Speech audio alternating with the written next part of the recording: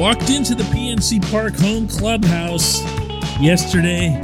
Walked out of there almost as quickly.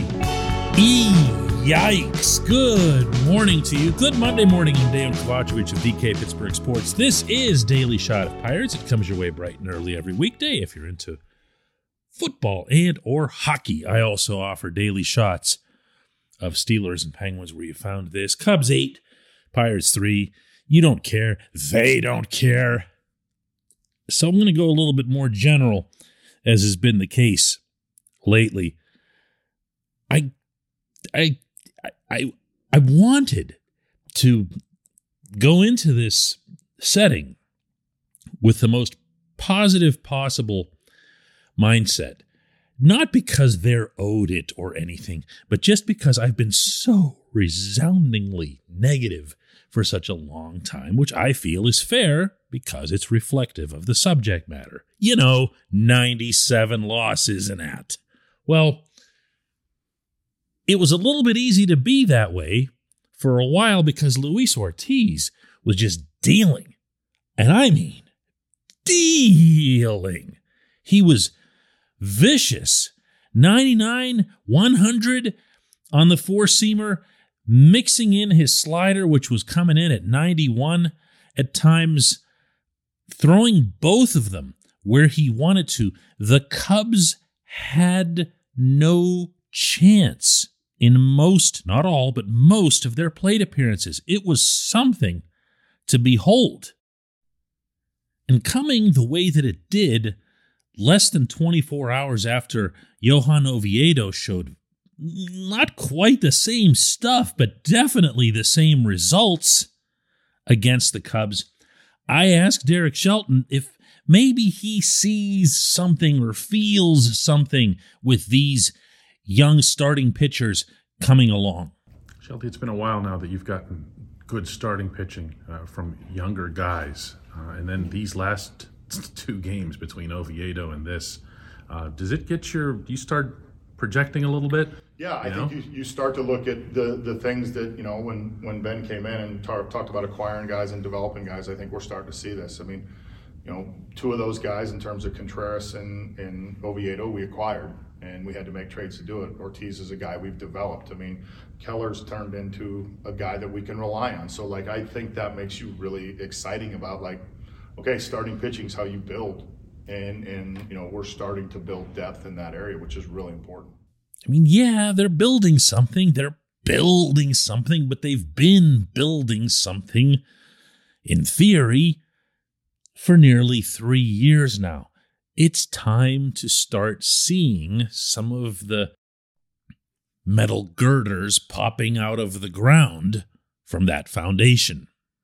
This portion of Daily Shot of Pirates is brought to you by our friends at North Shore Tavern. That's directly across Federal Street from PNC Park. It's home of Steak on a Stone, an eating experience, underscoring the word experience. The steak is brought to you partially cooked on an 800-degree stone, and you do the rest. It's a ton of fun, it's a great meal, and it's a baseball atmosphere like no other in Pittsburgh. North Shore Tavern, right across Federal Street from PNC Park. That's the part that's exasperating about being in there. It's not like people are, kicking each other's dogs and stuff. So I don't mean to make it sound like it's, a really angry place or anything like that. It's just that it's nothing. It's nothing. Guys are getting showered, getting dressed, and getting out. Simple as that. You want to rip the players for that? Go nuts. I won't even come close to doing that because the players are following the cue of everybody, and I do mean everybody, all the way to the top. Because when they're sending you signals with 79 waiver claims in a given summer that nothing that they're doing matters from a collective standpoint, well, what are you going to be, the pioneer? And that's the part that I really feel like upper management just either doesn't see or doesn't want to see, or worst of all, can't see with their own eyes. Because the damage that's being done isn't so much to Bryan Reynolds. He hit his 26th homer yesterday. He just goes about his business. He'll be up when there's a cause for it, and he'll be himself whenever there isn't. I'm talking about O'Neal Cruz, who loves to laugh and smile, and he can't even bring himself to have any expression after a loss. Now, you can say, hey, that's a great thing, shows you how serious he is and everything else. It's not. It's not. The kid can hit the ball to the moon. He should be lifting it up. They should be feeding off of that. Jack Suwinski is going to hit 20 home runs despite being allowed to play half a season in Pittsburgh. That should be a really big uplifting thing in there. And it's not. It's not, because upper management doesn't allow it, at least not tacitly. They picked up somebody else off waiver claims after the game. Like, they can't control themselves. Ben Cherington specifically can't control himself with this endless tryout camp. They had some dude playing first base yesterday. I've never heard of him, and I already forgot his name after having to write it down on the lineup card. Don't even ask. I have no idea who that was. Chances are really good that he'll be the guy that gets jettisoned, I would imagine, for whoever it is that they just brought in. I don't even know his name either. They don't give these kids anything remotely resembling a chance to succeed. And yes, I understand. I can't have it both ways. You can't praise the caliber of the kids without praising management for having done something to contribute to it. Great. Kudos. Way to go. How about taking the next step? How about getting serious? If not, how about at least getting out of the kid's way? Meaning move all your waiver claims to, I don't know, send them to Indianapolis. When we come back, J1Q.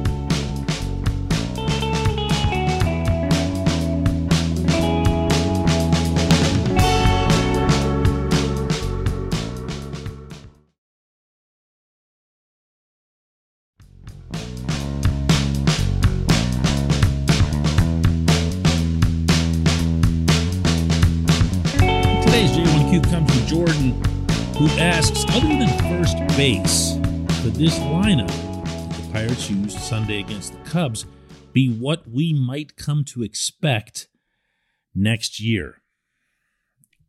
You know, Jordan, I liked the lineup. I liked the way it was constituted. I really liked the fact that Ji-hwan Bae was right at the top. He profiles, whether it's from an old school or a new school standpoint, as a leadoff hitter, and that's rare. Usually it's someone's advocating, oh, so-and-so steals bases the way Omar Moreno and Frank Taveras used to, so put him at leadoff. You want somebody up there who's an OBP guy more than anything else, which, by the way, neither Moreno nor Taveras, with all due respect, were. They were just really fast. But from there, you had Reynolds. He was getting the day off in the field. He was DHing, but he was second. And the rest of the order went pretty much the way you'd want it to. Cruz and Rodolfo Castro, Ke'Bryan Hayes, and so forth. The guys, at least, that you'd want. The order, as I say on here an awful lot, really doesn't matter that much, whether it's mathematically or aesthetically. Batting order doesn't matter that much, certainly not once you get past spots 1 and 2. But is it as simple as saying, well, they just need a first baseman? Of course it isn't, because, they're going to lose more than 100 games here. There's more to it than just, hey, there was way too much Yoshi. There's a lot that went into it. They need players. They need a significant number of players. And they need significant competition even when they feel like they have the right amount of players at the right positions. You still need to have battles in order to maintain depth. We might be seeing signs of that with Bae here, with Tucupita Marcano, with Cal Mitchell, with Hoy Park, with Diego Castillo, depending on whether they end up infield or outfield or whatever it is. Heck, you might see a situation where a player's moved to first base because of a team need. You might see that not just in the long term whenever we talk about like Henry Davis and where he'll profile. In particular, if Andy Rodriguez keeps performing as he has, Rodriguez is the better defensive catcher, and by the way, he's also the better offensive catcher.